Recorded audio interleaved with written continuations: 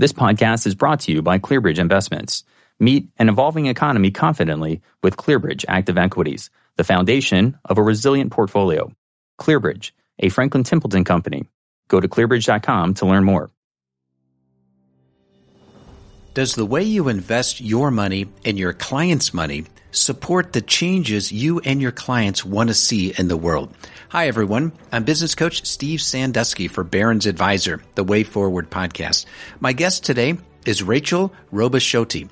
Rachel is the founder and CEO of Adesina Social Capital, which is an investment and financial activism firm serving as a critical bridge between financial markets and social justice movements.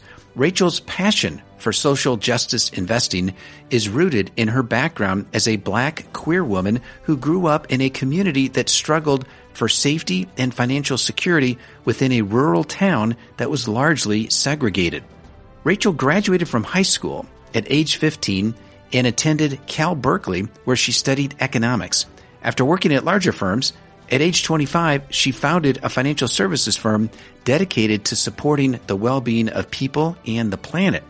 While there, she launched the firm's social justice investing strategy, which would later become Adesina Social Capital. Now, she ended up selling her financial services firm to Abacus Wealth Management so she could devote her effort to Adesina. In today's conversation, we explore social justice investing and how that fits with and differs from ESG investing. I found this conversation very enlightening. And if you want to have a deeper understanding of how we can vote with our money to fund and galvanize the change we want to see in the world, this is a show for you. With that, let's get started with Rachel Robascioti. Over the years, we've heard the terms socially responsible investing, impact investing, sustainable investing, ESG, and then there's the term that you use, which is social justice investing. I'd like to start by having you talk about the evolution of these different terms, and then in particular, what are you trying to do with social justice investing? Absolutely. So ESG, or environmental social governance investing, the primary difference between that and impact investing specifically is that ESG focuses on financial returns first, generally, and impact second. And even more importantly, what ESG is doing is using factors around environmental, social, and governance to enhance the financial returns. So because that's primary, if an issue isn't material to, in the public markets, for example, like a public company's financial returns, it's basically not considered. And mostly it is the public markets where ESG is used. Impact investing, on the other hand, has primarily been used in the private markets. And the focus there is on positive social, which generally also includes financial impact first and financial return second. I see this really as a false dichotomy. It kind of assumes investors have to give up returns to pursue impact. And what we know from our own investing and from the research that we've done is that it's possible to do both the combination of getting market-like returns and also pursuing positive impact in public markets. I'm not saying it's been done to a large degree or necessarily that that's what kind of more status quo ESG investing is doing, but it is in fact what we are doing with social justice investing. We at Adesina offer public markets investments that deliver market-like returns, and we actually have an investment thesis that aligning portfolios with social justice movements gives investors this long-term risk advantage. And we believe that's true at its core because sound investing means that you're looking at the long term, right? And you're focusing on positive returns. And you really get that by investing in companies that are prepared for long-term risks and are operating sustainably. So for us, it's pretty straightforward. Okay. So I think a lot of people don't necessarily wake up in the morning and say, I want ESG or I want social justice investing in my portfolio, but I suspect this is personal to you. So I'd love to get a bit of your backstory and how you came to this type of investing and why this is so important to you. So we coined the phrase social justice investing in 2018, but it was actually the events of what happened in 2016 and 2017 that really resulted in a massive shift in the focus for my life and my career. I grew up in a rural part of Northern California called Oroville. If you haven't heard of it, you're like most people. The reason you may have heard of it is because the tallest dam in the United States is there. There is actually a large Black population that moved there in order to build the dam in the 1930s as a result of the Great Migration. Lots of Black people left the South as a result of a lack of security, racism, these kinds of things, and moved to other parts of the country. The people that moved from the South up to Oroville and built the dam took these higher risk jobs. And we were, as it turns out, redlined into living in the southwest side of Oroville. We called that the South Side. And like most highly concentrated and segregated Black communities, I grew up in a family mostly of women. And that was primarily because men had been taken out of the community as a result of mass incarceration. The war on drugs factored largely in my childhood. And also with several family members being taken from us and many other families as a result of police violence. I've had 3 close family members murdered by the police without repercussions. And we now know after 2020 that this isn't an uncommon story. So I grew up in a family that was very poor because the jobs generally went to men and we were families of women. And so we were very poor, suffered from a lot of the impacts that you would expect of racial, gender, and economic injustice. Climate justice wasn't really something I was paying attention to much, and I didn't think it was very related until in 2016, we had like the end of multi-year droughts, mega droughts. And then the following year, we had the extreme weather. This is something we're all becoming quite familiar with. The extreme weather where we had historic snow melt and an atmospheric river, and the dam started to break. I was coming back from an international trip, and on the international news, I saw my little hometown, and we saw the dam starting to break, and we saw the flood inundation route on the news. And what it showed was that the neighborhood that I had been redlined, and my community had been redlined into living in, was the exact neighborhood that was the highest flood inundation possibility. This sort of thing happens all across the world and in the United States because we have an idea that there are some people who are more valuable than other people. And we've decided that human needs are vastly more important than the needs of the planet that sustains us. And having our priorities misaligned in this way has led to untold suffering that's persisted for quite a long time. But we're in a highly connected world now, and people are very conscious of where their money is going and how it's participating in these larger systems of injustice. It became very clear to me in that moment, February of 2017, that climate was always going to be inextricably linked to issues of racial, gender, and economic justice. It's what I knew from my own lifetime and my own neighborhood. But it's also what I see in the world as we have social justice movement after movement coming forward and kind of reforming how we think about our world and how we see whether or not things are equitable. I was seeing that, this is something that's true all over the world. And if we are going to do what's best with our money, we're going to invest in a just, fair, sustainable future, then we're actually going to have to start focusing on the communities that have been marginalized and left out of the financial conversation, like the kind of neighborhood that I grew up in. So social justice investing is very important to me because I care about creating a world that people like me and my family can live in happily, because I actually think that when the most marginalized groups are taken care of, everyone's better off. Yeah. And so clearly, this is very personal to you from the experience that you grew up in. But the reality is, like you say, everything is connected here. And so the change that we can make here is certainly going to affect the community, for example, that you grew up in, but it's going to benefit all of us. And so you're actually taking the action to try and make some positive change here. Now, you also talk about at Adesina, you talk about these 4 interlocking levers that work together to create large-scale systemic change. You talk about people, investments, campaigns, and education. Could you give us a brief overview of each of those 4, how they work together? And then I want to go into some detail on the investments piece. Absolutely. When we talk about people, we just mean that we're a different set of decision makers than is traditionally in the asset management world. Our collective wealth, we need to kind of harness the power of that collective wealth in order to make a better world, in order to make a future, deserving of future generations to inherit. The first thing that we realized was that those who are making the decisions need to be different. So not only are we a highly diverse and inclusive group of people, we're 80% Black, Indigenous, and people of color.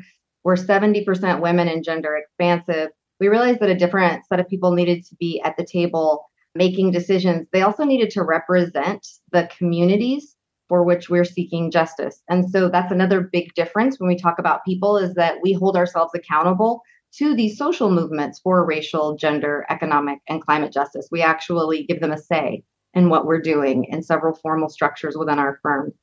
The investments themselves directly link to what those communities tell us is important. If we want to know what we should be doing for Black Americans, we're going to be talking to the Movement for Black Lives. Same thing with First Peoples and Indigenous folks. We'll be talking to First Peoples Worldwide, these kinds of organizations that are led by and do work for those communities.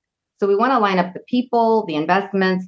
The campaigns are very specific. If I do a really good job cleaning up my portfolio, a very rigorously evaluated portfolio, the impact that I can make in my own portfolio is pretty limited. I probably removed a lot of the companies that are the more problematic actors. What's more important then is that I do my best to mobilize investors in order to also be paying attention to what social justice movements are telling us we should be focusing on. And then education, it's what investors said they needed. They said, great, you want to help us align with social justice movements? We're going to need to understand what these issues are and what the most meaningful actions are that investors can take. So that's how we put those pieces together. So we've got activist investors out there. These are people who are mainly focused on financial returns. So they're going to go to a company. They're going to say, hey, we own 5% of your stock. We want you to cut 5,000 people. We want you to sell this business, and we want to get your stock price up. So I don't think that's what you're doing, but you consider yourself an activist investor. So what is your version of what those activist investors do? So you buy stock in these companies that you think exhibit the kind of qualities that you're looking for, but then what do you actually do to get them to change their behavior? Are you only investing in companies who are already doing, quote, the right things that you're looking for? Or are you investing in companies who are not doing things the way that you'd like to see them do it, and then you try and prod them to make positive change? So we're only investing in companies that pass all of our criteria, which are the way that we evaluate companies for alignment with social justice movements. So there's over 40 different specific criteria. Once you name the criteria, then you have to come up with specific ways of measuring that. We have over 80 different ways of measuring alignment. So every company in the portfolio that we create has to pass all of those metrics. Quote unquote, we're just investing in the good companies, or the ones that pass those screens, that is. You end up with a very limited set of work you can do. If you're moving capital toward those good companies, then we don't end up in the same sort of proxy fights that kind of other people who might invest in fossil fuels or private prisons would end up with. What happens with us is that companies work so hard to pass all of those, and it's usually quite an intentional act that's happening, that usually when we have trouble with a problem company, we pick up the phone and management's very receptive to conversations that we have with them about the issues that are arising, because people there are being very intentional. So the traditional way of having impact, which is buy a company that maybe you don't agree with everything that they're doing and try to change their behavior, we're doing something different. We're flowing capital to the companies that are doing the right thing. And we're taking the change that we want to make, and rather than limiting it to companies that we would buy specifically in our portfolio, we're going more lateral to other investors and giving them the education, sharing certain data that they need in order to take action in their portfolios. So what that means is that we aren't limiting it just to the portfolio of companies that we work with. We're actually mobilizing other investors to stand alongside us, because that's the only way we really get this large scale systemic change that's possible. It's really when you go beyond your own portfolio. Okay, so help me understand that a little bit more. So essentially, you're investing in the companies that are already exhibiting the characteristics that pass all your screens. That's correct. You're not investing in the companies that are not doing things the way that you'd like to try and get them to change. But you said something about how you then have these other investors that come alongside you. So I'm trying to understand how you spread the systemic change in a positive way beyond the companies that are already doing things the way you'd like to see them do it. I guess I'm missing that link there. Absolutely. So this may be best explained with an example. There's 3 different tools that we use to mobilize other investors. One is that we strategically share certain data. We're the first to use certain data that's been produced by social justice organizations. We're the first to use that in our own portfolio. Our data is primarily sourced in this way. So one is that we're sharing the data. The second is that we're giving thought leadership in the media and also to making the business case for social justice issues.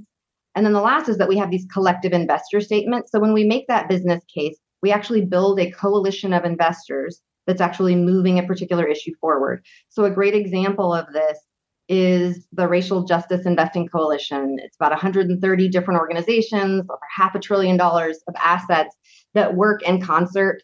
Some of those organizations don't own any private prisons and have completely divested from anything related to mass incarceration.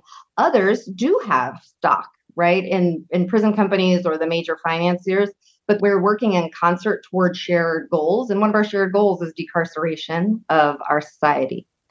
So what we do is, instead of writing shareholder resolutions, we get the group of people together that cares about this issue, whether they're divesting or they're engaging, and we become the big tent inside of which we collectively make decisions about how are we going to deal with this issue. Some of us are going to be divesting. Some of us are going to be investing and engaging. And I believe it actually takes all of us to make real change. So we see ourselves as the organizer, the mobilizer of those large coalitions. Another coalition that we put together was the one that is chiefly responsible on the investment side for ending forced arbitration for sexual harassment. We put together a database of 3,600 public companies in the United States and their status on this issue. And as a result, we watched the number of companies grow from under 20 to almost 400 companies that changed those policies, went on the record publicly. And, before the law was signed in earlier this year that ended up disallowing forced arbitration for sexual harassment, in public or private companies, that's now the law of the land. We had actually had over 10 million workers who no longer were subject to this particular corporate practice. Now, were we the first to check out companies in our portfolio on this measure? Yes. Were we the first to create the data set? Absolutely. Are we the only ones to use it? No. That's a big way that we organize and mobilize other investors, is by sharing the data sets. So we're pretty well known. That was our forced arbitration data set. We were pretty well known for that. And also our racial justice investor data set is used actually across the world as the most comprehensive racial justice evaluating tool for public companies. So is it fair to say that you're starting to see how you investing in companies that are already passing all of your screens, that is causing other companies who don't pass your screens to basically look over there and say, oh, look at what these companies are doing. Look at the impact that they're having. Maybe we need to make some changes so that we could pass these screens as well. Are you starting to see that kind of connection yet? Well, we do find, and I think this is actually really important, to allow companies to make change. So we do find companies that make that change, that we did see companies going from like 20 companies that had this difficult practice of forced arbitration for sexual harassment. It's very bad for the workers. We did see that change. It went from under 20 to 396 companies total. So we do watch change happen. What we do with our portfolio is we provide the North Star. We draw the line. We say, here's where the line is. This is where social justice movements said you should be standing on the issue of gender justice. The origin of the Me Too movement was about serial sexual harassment. And ultimately, those movements asked investors to get rid of forced arbitration. And we followed through. It's about drawing the line. And yes, we do see that companies change their behavior over time. But simply because we have a portfolio that doesn't have these problematic companies in it doesn't mean that we give up our seat at the table. One coalition that we have, it's a coalition, again, a $500 billion coalition of investors in support of ending the sub minimum wage. This is where you can pay someone $2.13 per hour in the United States. This is disproportionately women, African Americans. It's a legacy of slavery. You can pay your CEO multiple millions of dollars, but pay the sub minimum wage legally. We have a coalition of investors working on this issue. While we don't invest in the sub minimum wage paying companies in our portfolio, inside of that coalition, we do have investors that still hold those companies and believe in engagement, but they have given us the power to represent them in those board meetings because we're leading that coalition of investors. So we don't fully give up our seat at the table. We're taking the kind of fight to a larger table, bringing more investors to bear. So let's go into a little more detail here on the investment lever. And you've got an interesting chart on your website where you talk about extractive to regenerative investment spectrum. So I'd love for you to talk a little bit about that. You've got extractive on the left, which is more traditional investing, conventional investing. And then on the far right, you've got regenerative, which is impact and living economy. Give me a little detail on how you use that in your portfolio. Absolutely. Well, first, I just want to give credit that this idea of having a spectrum from extractive to regenerative was first introduced by justice funders as a guide for social justice-focused philanthropy. It was adapted for the investment industry. And basically what we mean is that traditional finance has basically said that they're neutral on social issues. They've thought of return as an individual investor's personal return is the only return that matters. And the returns that we're getting on a social level, like kind of those social impacts, aren't something to be considered. And for us and for many social justice movements, that way of making money in finance is considered particularly extractive. It relies on extracting unsustainably from the planet. It can often rely on exploitation, as I mentioned, with the subminimum wage, primarily for tipped workers in the United States. It relies on extraction and exploitation. And you can go less extractive, and where the status quo ESG often sits is really, well, we won't invest in as many fossil fuels, and we will get the best fossil fuel company in the portfolio. And so that is less extractive. I do actually want to give status quo ESG like credit for that. That is less extractive.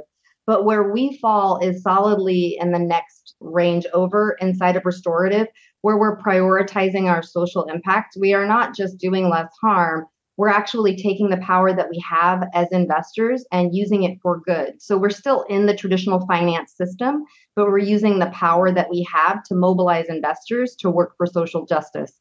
At the far end of the spectrum is the regenerative economy. And that's the one where instead of building personal wealth, your focus is on building community wealth. In both restorative, which is what we do, and in regenerative investing, you're really prioritizing that social impact. But inside of regenerative, that's a lot more of the private market investing that you see, where communities are building wealth in the long term for themselves. I would say, just as a side note, that Atacina as a company is a regenerative company. We have a very public plan to transfer ownership to our staff, which, as I said before, 80% people of color, 70% women, and gender expansive folks. So being worker owned and really subsidizing that transition is about building community wealth and being more regenerative. The way that we invest is in this restorative category because it's still investing kind of in the public markets and using our power in those public markets for good. It seems to me that there's an analogy here in terms of up until I think it was 2018 or 2019, the investment world said the only objective of a publicly held company was to maximize shareholder value. And then the Business Roundtable came out and they said, well, actually, there's probably 5 other things that we need to take into consideration. We've got other stakeholders here that we have to consider. So shareholders are one. We've got the community, we've got the employees, we've got the vendors, we've got the planet, the environment, and so on.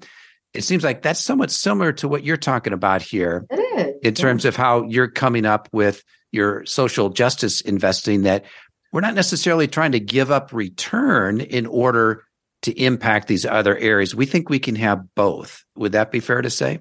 It is absolutely fair to say. I feel like we've kind of had a blip in economic history in which Milton Friedman and others kind of brought in the idea that the shareholder return is all that matters, but that's not actually been our history of capital markets. Adding value and making something that is a public good is kind of the whole idea behind why you could garner public support, right, in public markets. And what's happened is that as an idea kind of got distilled down into, well, the only way of measuring that is with shareholder return.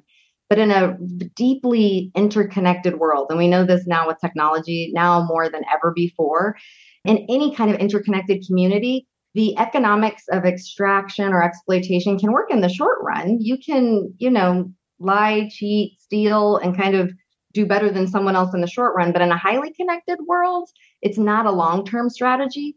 And so what we find with our investment strategy is that those companies who are good corporate citizens and setting up their company to add value in a way that's really good for the world, these are our long-term players, and they show it through outperformance over time as well. So we actually think that it's a long-term risk advantage. We've managed to avoid all kinds of issues Right. by having a social justice lens. So karma is a real thing here. Yes, I believe so. And it's Yeah. and honestly, it's just as a result of being part of a highly connected world. Yeah. Yep. It's like, people let you kind of get over on them once, but it's not a long-term strategy. Yep. So I'm sitting here in my office. I've got a sign here that says everything is connected. So absolutely is. We're singing out of the same hymnal here. Yes. Okay. I'm going to talk about several articles that I pulled out here as I was preparing for our conversation today. One of them is a November 2nd Wall Street Journal article, and they talk about some research from Stanford University. And Stanford was trying to, there was a survey, they were trying to understand individual investors' views about ESG investing. And I'd love to get your comment on this. So they found that investors 58 years old and over were the least likely to support ESG objectives in general, and those between 18 and 41, so the youngest investors, were the most likely. And they also found that more than 1/3 of the younger investors said they would be willing to lose 11 to 15% of their retirement savings to encourage companies to have gender and racial diversity that mirrored the general population. But only 3% of the older investors said they would forfeit that amount. So a clear split here. Older investors like, no, I'm not going to give up any performance for this. The younger investors said, 1/3 of them said, or more than 1/3, I'd be willing to lose 11 to 15%. Any thoughts on that age split there? Well, first, that particular article kept kind of hammering home this point that is just not true, that there's this direct trade-off between kind of like authentic impact and returns. That's not what we see at Adesina. It's not how our investment thesis is kind of proving itself out. So I just don't agree with that. But it's still an interesting question to ask someone about whether or not they would give up some of their personal financial return for a social return, if it really was, that trade-off is really what was necessary. And here's what I'd say about that. I think these represent different worldviews. I believe that there's a more full worldview of true return that includes your personal financial return and your social return. And I can make this matter, just you and I having a conversation. If you're doing really well in retirement, you've saved well, but your best friend has lost all of their money and you have a very close relationship with them, wouldn't you agree that that automatically has an impact on your particular situation as well? Like you actually care. You can't do the same things with them. You clearly don't want them to be homeless. When I kind of bring it down this way and say, I'm not just investing for some mythical numeric return in the future. I'm actually investing in creating a future. And do I want the kind of future where I can walk outside and breathe the air? Yes. Do I want the sort of future where it's not just me that's okay? I actually live in a community of people who are okay. Yes. When we think this way, that's when we start to think more about true return or kind of a more whole return, which has always been a personal financial return as well as your social return, whether you're thinking about your best friend or who's polluting the air.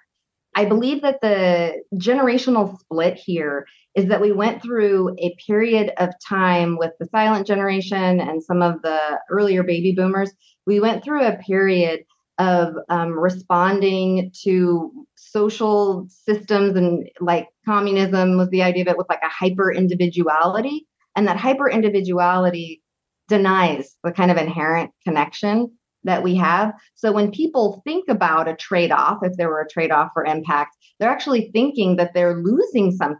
Like if you're just an individual and I have to give up some of my return, well, I'm not willing to give that much up if I'm not really a social creature. I believe these younger people, partly as a result of technology, partly as a result of living through pandemics and other things that illuminate how interconnected we all are, I think that they aren't necessarily seeing it as a loss. They're just moving something from the personal financial return side of the balance sheet over to the social return side of the balance sheet. So I really think it represents different worldviews. And I think that our hyper individualism and free market capitalism has led us to really see younger generations to see how interconnected we truly are. So it doesn't feel like giving up return if that's what the trade-off is. It really feels like investing also in your social return. A thread that I really hear coming through our conversation here this afternoon is somewhat similar to what is happening in the financial advisor business, in that for most of its existence, being a financial advisor was about the investment portfolio. It was about trying to get the highest return possible with the least amount of risk and making sure someone's got enough money to retire. Well, in recent years, the past 10, 20 years or so, the definition of being a financial advisor has really expanded to be inclusive of, as you say, like the whole person, in that it's not just about your money, it's about your life. It's about money as a tool, and how can we use money to help you live the kind of life that you want to live. And that life is not just, oh, I can go buy big fancy toys, but it's also about what kind of planet do I want to live on? What kind of environment do I want to be in? And so as you're describing it here, I think I see the same thing, that we've got a more expansive definition of what investing means. It's not just the pure returns, but it's about the impact that all of those investments and those returns are having, not just the financial impact, but all the other criteria that you talk about here.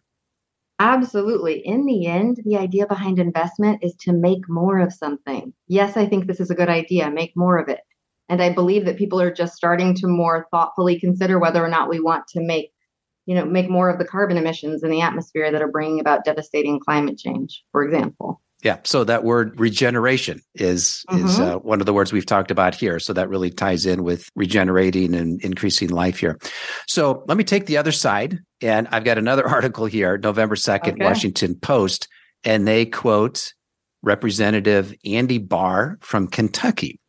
And in this article, Representative Barr is quoted as saying, quote, "My view is that ESG investing is a cancer within our capital markets. It is a fraud on American investors," end quote. So for the people that are anti-ESG, what is their viewpoint? What is their worldview? Why are they so anti on this? Well, I think this is just another example of our highly fractured democracy and heavily politicized world. I do feel like the current controversy over ESG is both because you have some people saying, like, this is terrible, it's a cancer, it's a fraud. They're saying that because it's working. So you get some people who are experiencing kind of ESG or values-aligned investing as actually working to influence the behavior of public companies that really end up having control over so much of every one of our lives. And they're kind of experiencing that, seeing that. And you also have the other side of the conversation where there's all of these people very concerned about greenwashing and impact washing, which is something that happens. But it's interesting how in these two different camps, you're having kind of two different conversations about how it's working almost too well, according to some people, and not working at all, according to others. In the camp of it's working too well, I really do believe that a lot of the anti-ESG sentiment came out of many of our politicians and politically appointed figures that had roots in the oil and gas industry. They experienced oil and gas in 1980 being 30% of the S&P 500. Close to 2020, I believe they were under 3%, right, of the S&P 500. So they experienced a big loss in their power, and for financial reasons, there's a lot of fossil fuel divestment that's happened. And I know that there were many people with those connections who were around this whole Department of Labor standard that had come out around ESG and is now in the process of being rolled back. And it was specifically because fossil fuel divestment efforts kind of in this world of values-aligned investing in ESG had worked so well, and efforts to kind of change what the fossil fuel companies were working on had worked so well that they actually feel like their political aspirations are being undermined. And I think that's where the complaint comes from, is that this is actually something that's shifting how people invest. But ultimately, I have to tell you, taking into consideration whether or not what you are doing is sustainable, that is as pure free market capitalist as I could ever think of. It's good business. And ultimately, if you are an investor, you really want to be delivering long-term returns. Most investors, I mean, I know that we have our high frequency trading folks out there, maybe even a few related to that industry listening to this podcast. But for the most of us and most financial advisors, you're trying to deliver long-term returns. And that's going to happen from companies that are managing long-term risks like climate change, like social unrest, like worker health and safety. These are all the types of issues that social justice movements are focusing on and that we focus on at Athena. So let's take fossil fuels for an example here. I'm going to be generous and say that I think most people would agree that fossil fuels causes problems for the environment. It's not good for the planet. And long term, we probably need to wean ourselves off of that. Where I think there's a conflict is that you've got one group of people, social activists, who say, we got to end fossil fuels today. And you've got other people who say, that's going to be a disaster.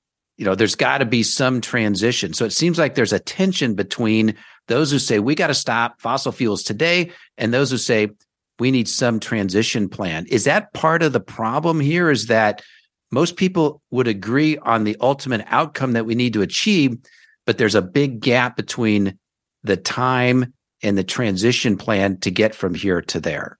This is something social justice movements do a lot better job of understanding than investors tend to. It actually, in order for us to make the largest change of our generation, which is to move away from a carbon-based economy and into one that's renewable, sustainable, and rooted in justice, it's going to take all of us working on it. It's going to take those of us who are completely divested from fossil fuels. It's going to take the asset managers that are changing board seats at fossil fuel companies, getting them to focus on renewables. Part of the trouble is I believe that we've sometimes broken down into factions about like, what's the best method? And honestly, my answer is all of them. I happen to be in the camp that goes with, our North Star being one where, if you want a portfolio that does not participate in the extractive and exploitative practices that are so common in very large companies, you can invest with us. We have an exchange traded fund. And so even if people don't have a lot to invest, it's very democratized and easy to access. I think what you said is really interesting because you say, hey, I think all approaches are appropriate. You've got some people who say, hey, we need to divest today and get off of fossil fuels. And others say, no, 50 years from now. Okay. But what happens, I think, then is we have the tension. We've got both ends of the poles here, and you need those strong poles, I think, to get the right tension so that there's wisdom in crowds, I think you could say. Hopefully we'll get to the right speed Absolutely. And the right pace so that we make the transition to save the planet, but we also do it in such a way that we don't throw everybody out of jobs because we can't create green jobs fast enough to replace the fossil fuel jobs that we're losing. So, and throw the economy in the tank, which is going to hurt the people who most need the help, that we're trying to help here. So I kind of get back to this word tension. And I think that's the issue. And hopefully with everyone at different points of the spectrum, that creates enough tension that we get to the right answer at the right speed. Tension is the spark of life. And I think that it takes those who are standing in a position of we're completely out of fossil fuels. That group of people is pulling along the folks that for one reason or another can't or won't get out of fossil fuels yet. This is a collective effort. And the idea that we can do everything all in one fell swoop is just misguided. I wish I could give credit. I wish I knew who said this, but they were saying that when it comes to climate change, we don't have a silver bullet. What we have is silver buckshot.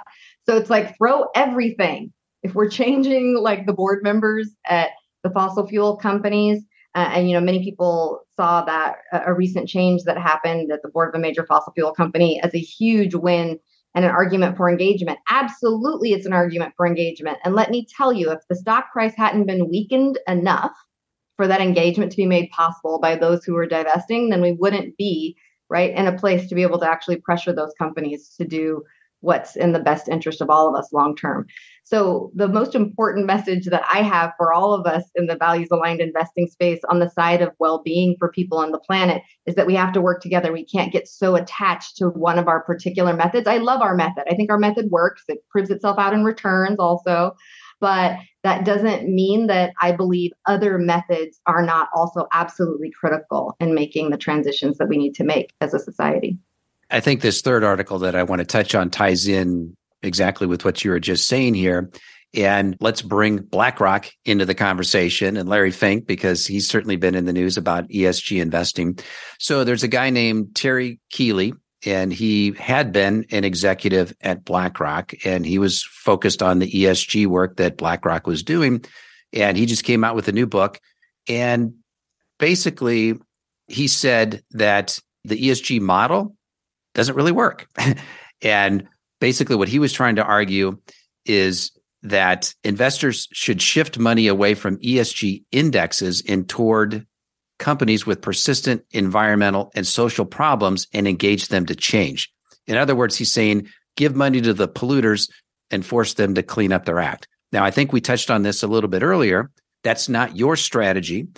But what I think I just heard you say a moment ago, it's like, let's do all strategies. Yes, okay? We're like all of the strategies. Yeah, everyone has their angle. Okay, so it sounds like you probably agree with that. And there's this idea that ESG, it's not working. It really depends on who you ask. Who's your audience?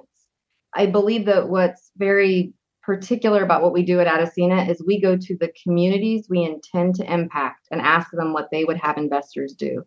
And then we listen to what they say. We both do it in our own portfolio. And we mobilize other investors, give them the tools, the education, the leadership that they need to follow suit and to work alongside us. I think that saying that ESG doesn't work is a little like asking for a fruit salad and then, saying that it tastes terrible when it's made entirely out of onions and bell peppers. That's not a fruit salad. So I believe that if you intend to make impact, you should go to those most impacted and make sure that the ingredients to your process reflect that. After the Me Too movement began and investors wanted to focus on gender justice, they didn't go to the source of the problem. The Me Too movement was all about serial sexual harassment in the workplace. In finance, we're in an echo chamber talking to ourselves about how to address social issues. Finance people decided that it was women on boards. Why? Because that was the set of data that was around and seemed somewhat relevant to the issue. It involved women, so did serial sexual harassment. But it really didn't do anything to kind of end that, the reason for Me Too coming into being. Going after forced arbitration for sexual harassment, that's a direct impact. By the time we stopped doing our work on the database because we were advising at the highest levels of legislation and policy making, we had over 10 million people that were outside of these private forced arbitration processes that were silencing victims and allowing serial predators to keep preying in the workplace.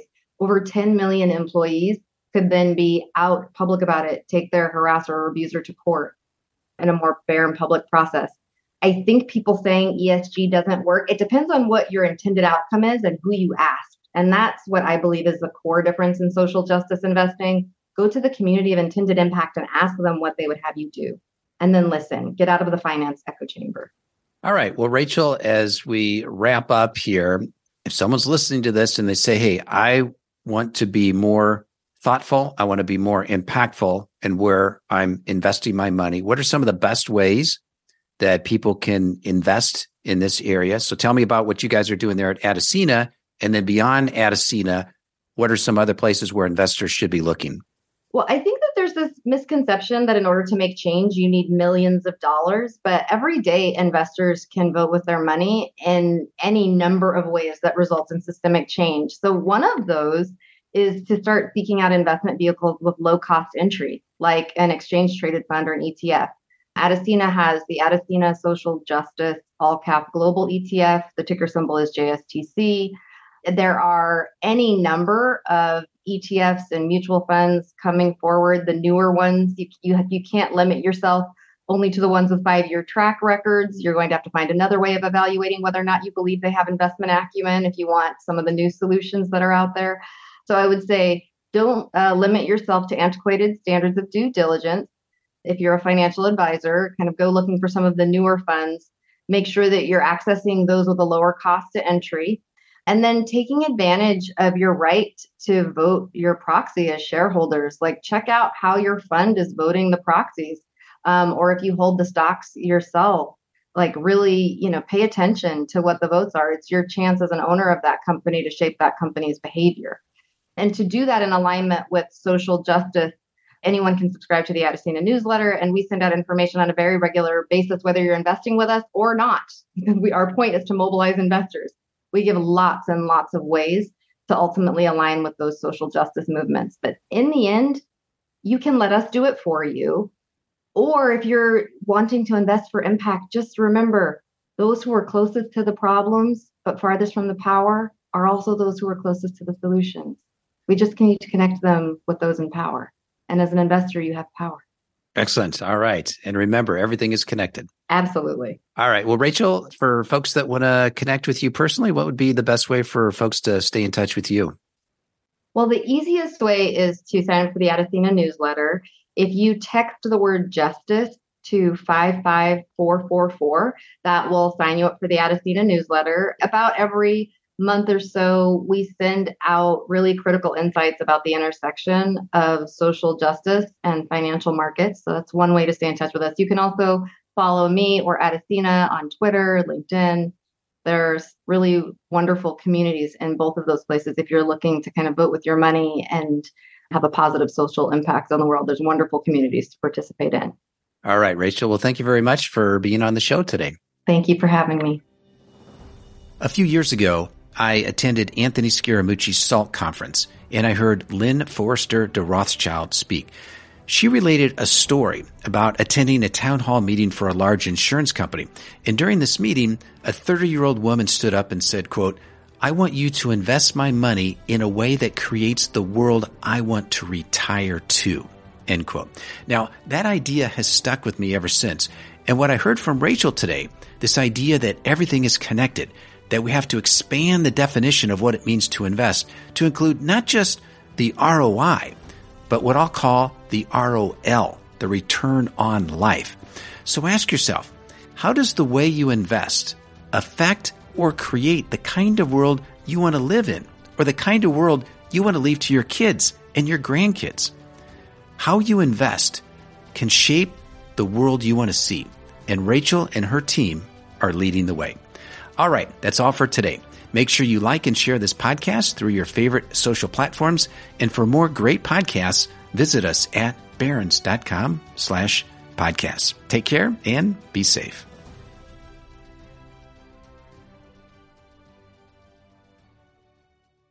This podcast is brought to you by ClearBridge Investments. Meet an evolving economy confidently with ClearBridge Active Equities, the foundation of a resilient portfolio. ClearBridge, a Franklin Templeton company. Go to clearbridge.com to learn more.